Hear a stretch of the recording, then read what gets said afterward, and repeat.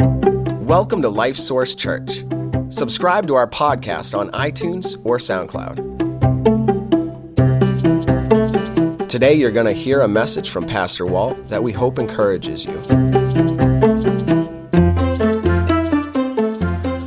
Well, I want you to imagine something with me this morning that's probably a little bit out beyond what you're ever really going to experience in life, but I want you to think about it with me. Sometimes, there are earthquakes around the country or other disasters, and people find themselves in various, very precarious situations. And what I want you to imagine with me this morning is that you are in a big building, many stories high, and something happens, earthquake, something anyway, and it kind of collapses, and you're up high there, and all of a sudden you find yourself hanging onto a steel girder many floors up. How many of you are fearful of heights a little bit? Okay, so you're going to relate to this, right? So you're hanging up there, and it's tiresome, and you can't see any way. The building, what is left of the building is kind of behind you, and so you can't really see, but all you can see is that many feet down below is the ground, and if you let go, you're going to die. And so you're hanging there trying to figure out what to do, and then you hear a voice, someplace down below you, behind you here, saying, hey, listen, I want you to do, tell you to swing a little bit, and swing, as you swing backwards, let go, and I'll catch you. What do you think? It's kind of like, I don't know, I think I hang on a little harder, right? Hold on to it, because I'm being told to let go, and yet I know eventually I can't hold on long enough. Eventually I'm going down. And so I could try to do this, but so the question in your mind is, do I hold on or do I let go?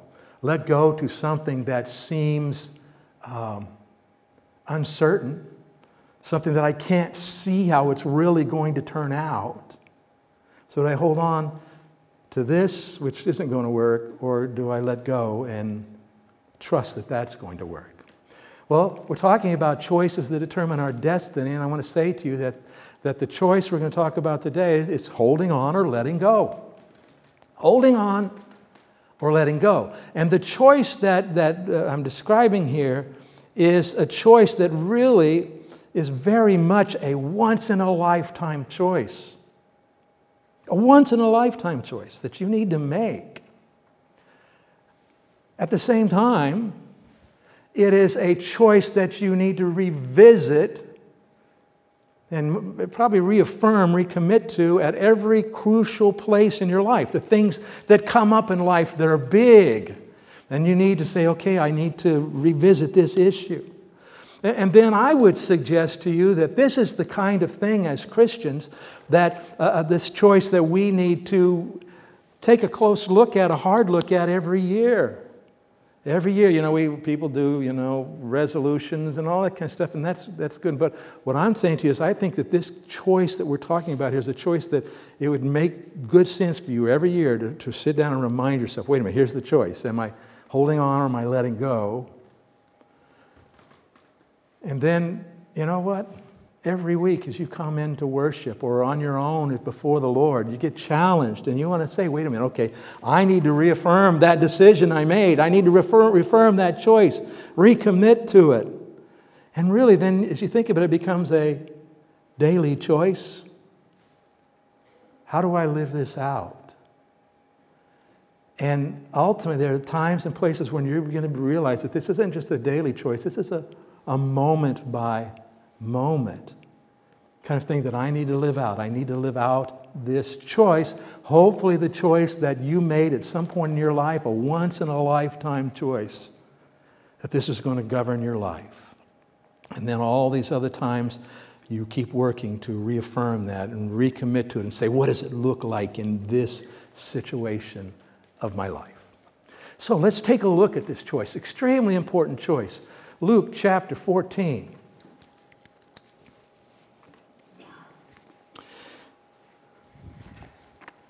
And in this chapter, Jesus has been going back and forth with the religious leaders of his day and challenging them to be humble And then he talks about a supper.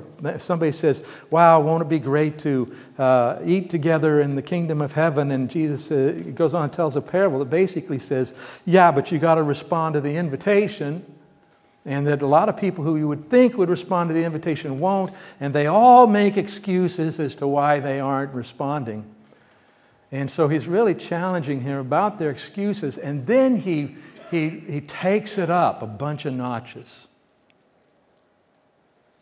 And if you don't have a Bible with you, we're on page 1203 under the Bible, under the chairs there. We really encourage you to follow along if you don't have your own Bible there. But let's jump down to verse 33 of chapter 14. Jesus says this, so likewise, so he's referring to something up above, which we're going to go back and look through. So likewise, whoever of you does not forsake all that he has cannot be my disciple. If you do not forsake all that you have, you cannot be Jesus' disciples. And I want you to see there that this does not say, Jesus knows how to talk, right? He knew how to talk, knew what he wanted to say. He does not say, you must be willing to forsake all. He says, you must forsake all to be his follower. Now, we're not talking about how to get into a relationship with him and to receive Christ as Savior and receive forgiveness of sins. We do that by recognizing that we have sinned against a holy God and that he loved us so much, he sent his son Jesus into the world to die, paying the penalty for our sins, rising again from the dead. And he offers to us, if we will just be honest with God and ourselves about the reality that we have sinned against a holy God and it's separated us from him. And if we die in that condition, we'll be separated forever in hell. And then instead of that, we say, wait a minute, no, I'm going to trust Jesus. I'm going to trust in him to be my Savior and to accept his payment for the penalty of my sin so that I might receive eternal life. And so that's not this decision he's talking about here. But let me say this. God never saves anyone without intending for them to be a follower of Christ. Do you understand that? Right? If God has saved you, you did like I did, on April 4th, 1975, when I humbled myself before God and said, oh God, I do believe I trust Christ as Savior. I give my life over to you. And if you've done that, I want you to know that God's intent for you is that you be a faithful follower of Christ. God's intent is not for anybody to be saved and say, okay, I got the insurance policy, I'm all set. And then go do whatever you want to do and live however you want to live. God's intent is for every Christian to live like one, which means you follow Christ. Okay? You be a disciple of his. And what does Jesus say here? The only way you can do that is to what? Forsake it all. Now, you're sitting there saying, wow, you have thoughts of what does that mean? And we're going to talk about what that means. But let's go back to our opening illustration. So you're hanging on that steel beam out there, and you're hearing this, and you recognize the voice. And you realize this is the voice of someone that you know who has experience in rescuing people, who has many testimonies of how he's done it. He goes places and does his help, and he's capable. He knows what he's doing. And he's telling you to let go, right? Let go. Well, who is the one who's telling us to forsake all that we have? Who is it? This is the one who willingly left sinless, glorious heaven and became a human being in a sin-cursed world. He experiences all the ravages of sin in life like we do, but he didn't sin. And he dies on the cross, paying the penalty for our sins, right? And that's thousands and thousands, and it isn't what you deserve. What you deserve was what I deserve, and we all deserve, is to be condemned forever in hell. But that's not what he wants for us. He's given himself for us. He has paid the highest price that could ever be paid. He who knew no sin became sin for us, it says, that we might be reconciled with him, made right with him. And then if you've received Christ, he's done that. So what I want you to think of, how much does he care about you? Does he love you? Does he love you better than you love yourself? Does he know how better what your real needs are? All those kinds of things. So what I should think is the one that's telling us to forsake everything and follow him is someone who can be trusted. Someone who is good. Someone who has our best interests at heart.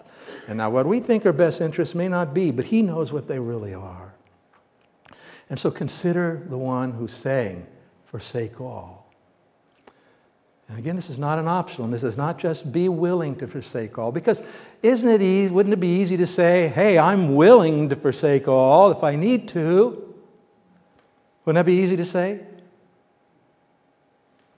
It's harder to do, isn't it? And so that's where the push comes to shove. So the idea is we must do this. And before we're done today, I'm going to talk to you about how to do that. But let's look at what Jesus says about how this works and what he's talking about here. So he just got through telling the story about people making excuses for not responding to the Lord and not doing what he has invited them, called them to do. In verse 25, now great multitudes with him, and he turned and said to them, if anyone comes to me and does not hate his father and mother, wife and children, brothers and sisters, yes, in his own life also, he cannot be my disciple. And whoever does not bear his cross and come after me cannot be my disciple. For which of you, intending to build a tower, does not sit down first and count the cost, whether he has enough to finish it? Lest after he has laid the foundation and is not able to finish, all who see it begin to mock him, saying, this man began to build and was not able to finish. Or what king, going to make war against another king, does not sit down first and consider whether he is able with 10,000 to meet him who comes against him with 20,000? Or else, while the other is still a great way off, he sends a delegation and asks conditions of peace. And then the verse we already read, so likewise. And I think he's talking about those last few verses, but he's also talking about this whole section. He's summarizing this whole section. So likewise, whoever of you does not forsake all that he has cannot be my disciple. So what is Jesus talking about here? I mean, you might think that we read that verse and we want to say, well, this will help it make it easier. And the first thing he says is what? If you don't hate your family. Now, that doesn't seem like a very Christian thing to do, does it? To hate your family. In fact, if you come to and meet with me for counseling, or you meet with Pastor Dave for counseling, and you say, I hate my family. We're going to work with you on it not to hate your family. But here Jesus is saying, hate your family. So what's going on? Well, in one sense, this is a figure of speech. Do you ever use the word hate in ways that you don't literally mean? True, right? I hate that. Well, you don't really hate that. Or you don't hate that person. But you're trying to communicate something powerfully, aren't you? You're trying to communicate powerfully how I feel about this. I hate that. Okay? This is what Jesus is trying to ratchet up here. He's saying, look, your relationship and your love for your loved ones, when you compare that to your love and devotion to me, that's going to look like hate. It's going to seem like hate. And in fact, the reality is that when you love Jesus more than you love your husband or your wife or your kids, your brothers, sisters, parents, when you love Jesus more than that, occasionally they will think, why do you hate me? Okay? And so Jesus is calling us to this kind of relationship with him. So this is the first. We're going to look at some natural priorities that you need to let go of to follow Christ. And the first one is this: let go of every natural human relationship. Let go of it. So what do you mean let go of it? Well, the idea is that we kind of hold on to those things pretty tightly, don't we? You know, I'll give up easily a lot of things in life for a good purpose, you know, sacrifice, whatever. But if you said, you got to let go of your family, I'm going to, wait a minute, right? But I want you to know that people make these kinds of decisions around the world all the time. Some of you may have experienced this in your own personal lives to some extent, but there are places in the world where if you choose to receive Christ as Savior and become His follower, that you are now disowned from that family. There are cultures where they will actually hold a funeral for you because you are dead to them. And so the question would be, why do you hate them that you would choose Jesus over them? But see, this is what we're doing. We're saying that nobody in my life is more important to me than Jesus Christ. Now, does that sound unloving to your loved ones? Doesn't it? Kind of. You can tell them, and you get in their face, look, nobody's more important to me than Jesus. You're not important to me. Well, we aren't saying do that. But He needs to be more important. He needs to be more important. And so a number of things that are true here. That the question is, if I have to decide, if I have to choose between following Jesus and meeting some of my family's needs or what they think they need or making them happy with me or even being able to continue a relationship with me, if I have to choose, I've already settled the issue.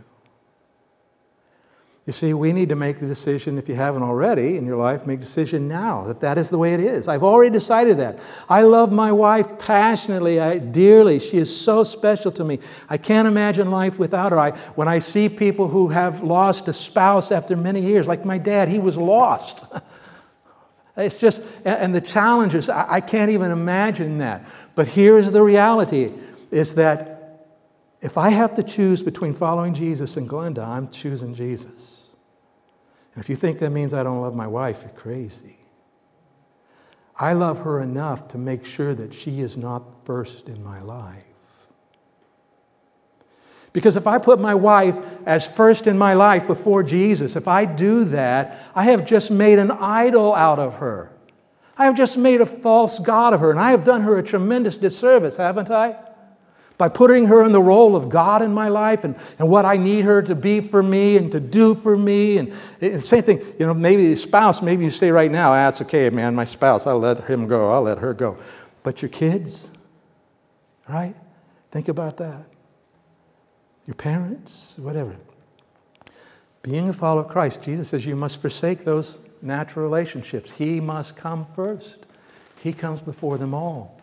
And let me say to you parents that when you find yourself someday with kids who are saying, I don't know, I think maybe God wants me to be a missionary. I think He wants me to go move to this place and serve God there. If you try to hold them back because you don't want them to go, you need to settle this issue. And you need to teach your kids, listen, I am your dad. You should listen to me. I have wisdom that you need to understand. You need to let me help you. But I want you to know that when push comes to shove, if Jesus is telling you to do something and I'm telling you something different, you do what Jesus says. You do that. That's the way I'm raising you, to know and love God that much, to follow Christ. And so this idea is forsaking these natural human relationships, and we need to be really honest with ourselves, because sometimes when we find ourselves so attached to these human relationships, what we discover, and this often comes up in counseling, is that we think we're so attached for them for their well-being, when in reality that attachment is for our well-being, because somehow it's helping us to feel better. You need to forsake that. You need to let go of that. And you need to find your significance and security and your satisfaction first in Jesus. Because nothing else will ever take His place. No other person can take His place in your life. So Jesus calls us to that. He says, I got to come first before your family. And you need to settle it now. Don't just say you're willing. You need to settle it now that you will do. You've already done it. Like I said, I've already made that decision. My wife has already made that decision. I think my kids have already made that decision. So what you want to do instead, you got to let go of every natural human relationship. Hold on to Christ by keeping Him first in any relationship He gives you, in every relationship He gives you. In other words, so in my relationship with my kids, Jesus comes first. Okay? But I have a relationship with my kids. God hasn't taken them away. God hasn't said, you need to leave them, Walt. I will if He does. It's already settled. But what I want to do is keep Him first in the relationship. Yes, I have a relationship with somebody else. This is not the first part of this relationship. My relationship with somebody else here is first with the Lord, and then the Lord with me in that relationship. Is this making sense? And it's a challenge. It's a challenging thing because it does not come natural. This is one of the natural priorities we need to let go of to follow Christ. All right, second one is this. He says, you got to hate your family, but then he also says, and your own life also. Yes, and his own life also. And there's really two parts to this. But this first one, let's just put it out there. Okay? Let go of staying alive. I mean, the one thing we all typically try to do, and we get real motivated about is staying alive. In fact, we know when someone loses that in their life and they are depressed to the point of thinking about taking their lives, we say that's a problem, don't we? Something's wrong. They need help. We need to help them. And so staying alive is just a very natural part of a normal human existence. But Jesus says you've got to forsake that. You have to forsake that. You've got to let go of staying alive. You need to be willing to die.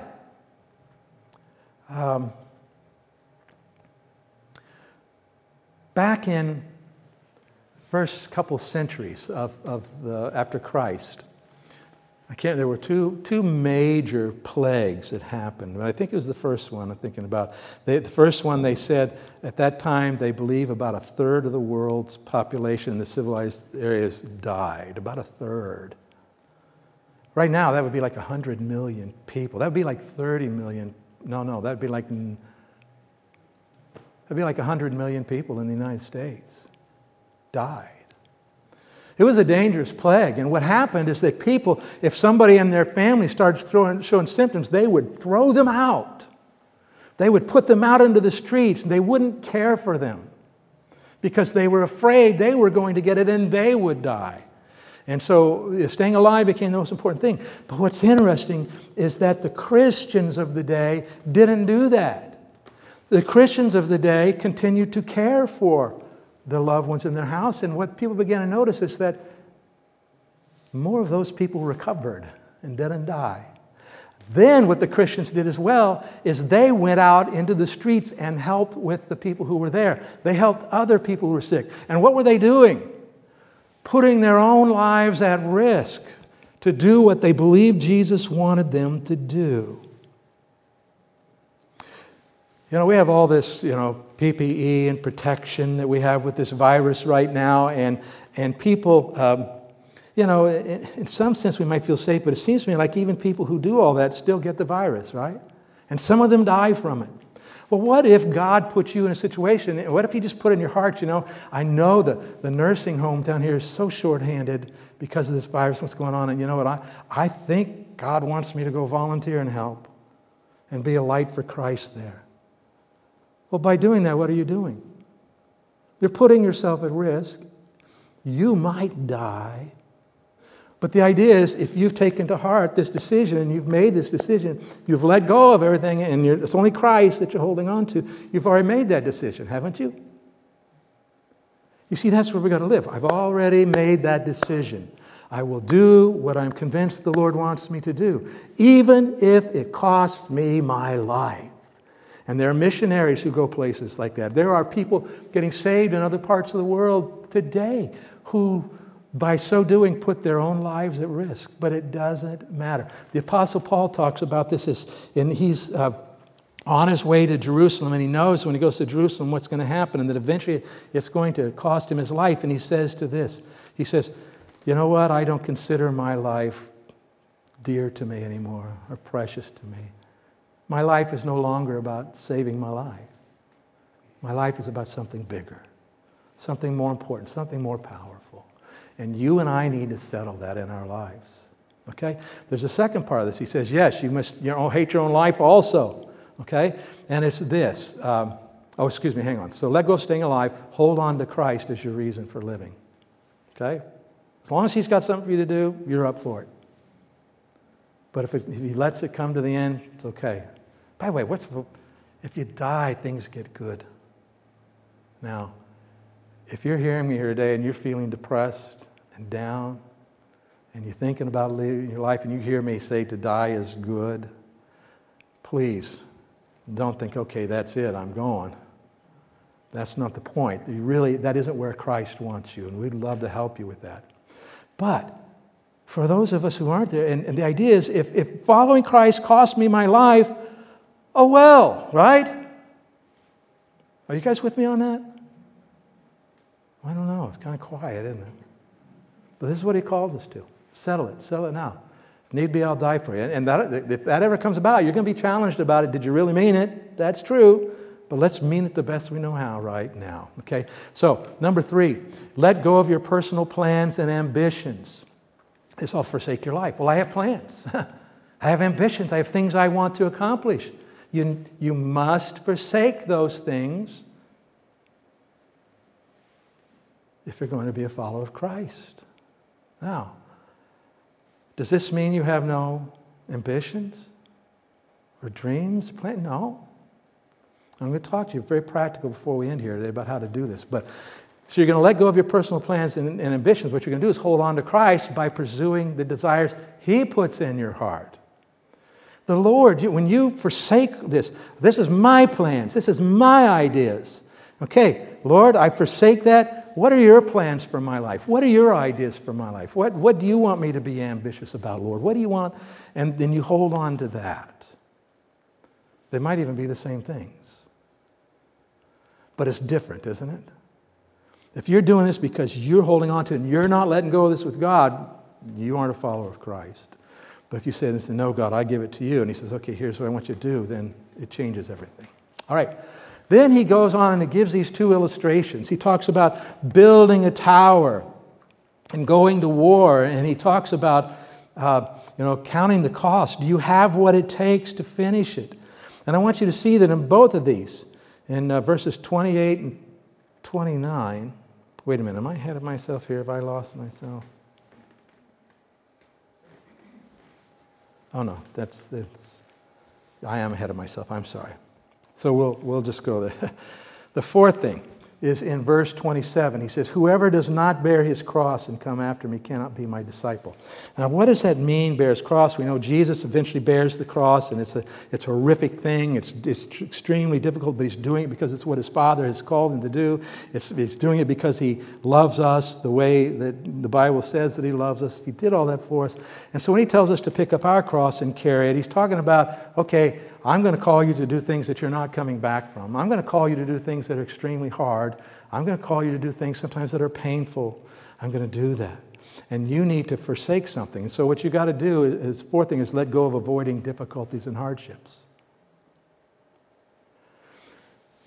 All the advertising that you want and watch tells you, oh, here's a way you can do what? Have an easier life. A more pleasant life, a more fulfilling life, a whatever life. It's right, make life easy to the. And so, we kind of naturally, I'll be honest with you, and I'm always honest, I'll be open with you, is that there are plenty of times and things in life that I'd rather not do. I try to do things in a way that doesn't hurt me. I recently got back to exercising again. I'm starting real slow because I don't want to hurt myself. I mean, right? That's natural. That's normal. That's not wrong in itself. But what I do need to say is I need to settle in my heart and mind that, listen, whatever the cost is in this life, whether it's emotional pain, relational pain, financial pain, a physical pain, whatever it is, if that's what goes along with serving Jesus, I'm following Jesus. I'm going with the Lord. Now, it's easy for me to say when I'm not feeling pain, okay? But that's the only place I can make that decision right now. And so I forsake this idea of having avoiding difficulties and hardship be the most important thing to me in my life. It's not. So what you need to do instead is to hold on to Christ no matter how difficult the hardships become. If he calls you to something that's going to be hard, do it. If he calls you to something that's going to be painful, do it. And calls you to, the idea you'll see in his word, he says to live this way, and you say, well, if I live that way, that's what we're talking about, following him. Okay. Then he finally, he tells the stories about the person trying to build a building and saying, wait a minute, I don't know if I have enough to do this or not. I better not go for this because I don't have enough to finish it. And then he talks about the person going to war and saying, wait a minute, do I have enough to win this war? I don't. I need to seek peace instead. And so he's talking about not being able to accomplish something. And so the fifth thing is this: let go of trying to serve the Lord in your own strength. You do not have the ability. You do not have the capability to serve the Lord in your own strength. That person, I don't have the ability to build this tower. I got to forsake building this tower. I don't have the ability to win this war. I need to forsake this war. And so it is in your life. You see, we all have, and some of you may say, I don't think I do, but we all have abilities that God has given us. We have abilities. Some of us are very mechanical in our thinking. Some people are engineers. Some people are artists. Some people are thinkers, teachers. All of this. We have all of these abilities. But here's the deal. If I want to serve God with my abilities, that's not wrong. But if I think the key is that I have the ability, it's going to not end well. Because I don't have that ability. I don't have the ability in my own strength to accomplish anything of a spiritual nature or anything that's eternally significant. I might take my ability of being able to understand things and explain them and do it in my own strength, and when all is said and done, you have some new information in your head, but your heart hasn't been changed and God is not glorified. So I have to forsake that, and you have to forsake it in your own life. God, I have these abilities. I have this knowledge. I have this possession. I have whatever. He says, in the same way, you've got to forsake that. You've got to forsake that to follow me. And so instead, we say, God, I need you to work in my life. Because I do not have what it takes to do this on my own. And lots of Christians, and I'm sure some of you and me from time to time, we're out there trying to live like Christians in our own strength. Never work. Never works. So here's the challenge. I was kind of sum it up. Let go of your own version of life in exchange for God's version. That's what we're talking about, forsaking, right? I have my version of life and how it's supposed to work and what makes sense to me. And Jesus said, no, let go of your version. My version's better.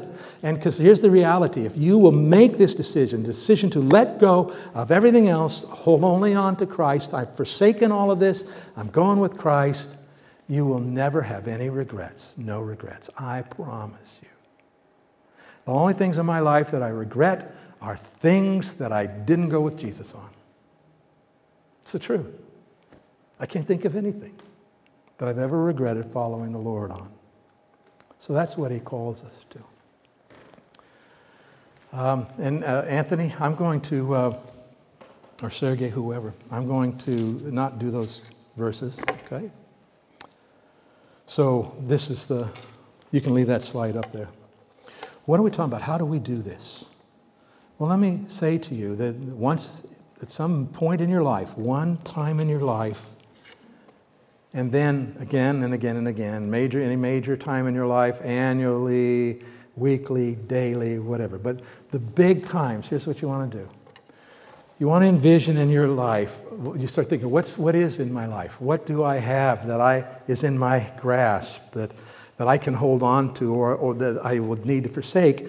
And you envision this. You envision putting it out on the table in front of you, all of these things. And maybe you do this with your wife, your husband, or with your kids. Do it yourself and then do it with them too. But the idea is you take it out and you say, okay, here's my marriage. Here's my family, the rest of my family. Here's my job. Here's the money I have in the bank. Here's my calendar and the things I'm planning to do. Here's my job, my career. Here's my relationship with my church. And you put it all out on the table. Here's the sports I like to pursue. Here's my hobbies. Here's my house. Here's where I live. You know what I'm saying? You just really try to come up with a whole long list of anything that's in your control to one extent or another. And you set it out there, and then you say to the Lord, Lord, I have my limitations here, and you know me better than I do, but I'm saying, I mean it. I'm saying, I forsake all of this for you. I forsake it all. This isn't I'm willing to forsake it all. This is I do forsake it all. Okay? If it helps you, get up and walk away. And come back and sit down with the Lord and say, okay, Lord, what do you want me to do? I've forsaken this all, and the Lord says, hey, I want you to pick up that marriage of yours, and I want you to love your wife the way Christ loves the church, or wives, I want you to respect your husbands the way the church is supposed. I want you to work on this marriage and grow it so it becomes not only a blessing to you, but to others, and others come to know me because of it, or know me better. I want you to do that. I want you to pick up with your kids. Your job. What about my job, Lord? Well, I tell you what, I want you to keep that job for right now because that's how I'm providing for you right now. But I really do have something else in mind for you, and I want you to start seeking me and say, God, what do you really want me to do with my life? Okay? But in the meantime, keep working that job and be a good employee there. Or he might say, yeah, you know what? I've been trying to get your attention for a long time. This isn't what I want you to be doing. Let's go do something else.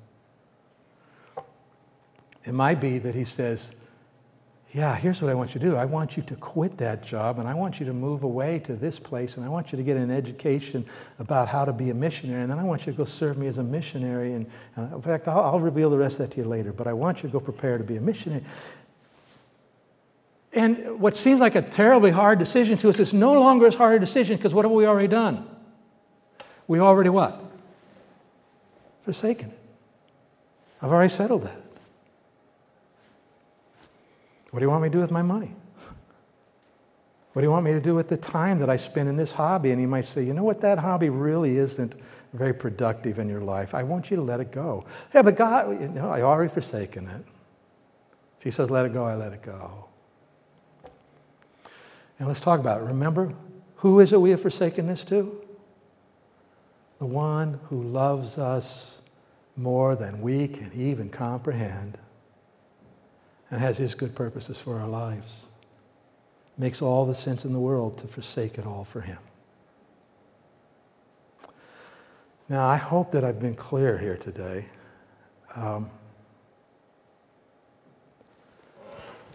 If you're confused, which is possible based on me talking, but if you're confused, let's talk. Let me help you. But if you're here today and you say, I have never settled that once and for all, in just a moment I'm going to encourage you, or even right now in your own heart, settle it with God. Say, God, I'm going to do that.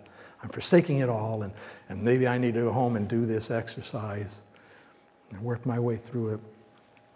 Or if you have made that decision already and you just say, yeah, I need to, I remember that is what I really want. That is the decision I made. I got to think, how am I living that out today? Have I been living that way? I need to live that way. Oh, God, help me to live that way. All I want to tell you is this, that when a group of Christians in a church commit themselves, surrender themselves to this decision, forsaking all, I will follow Christ, what is there that God cannot do through us? Can God reach a world around us? He's the God of this city, this area. Can God reach a world around us even in times of the coronavirus? He can. But if we haven't forsaken everything to follow him, we're not following him. You see? So this decision really is either a limiting decision or a really big opening decision. So make it. If you've never received Christ as Savior, that's where it starts. Let's pray.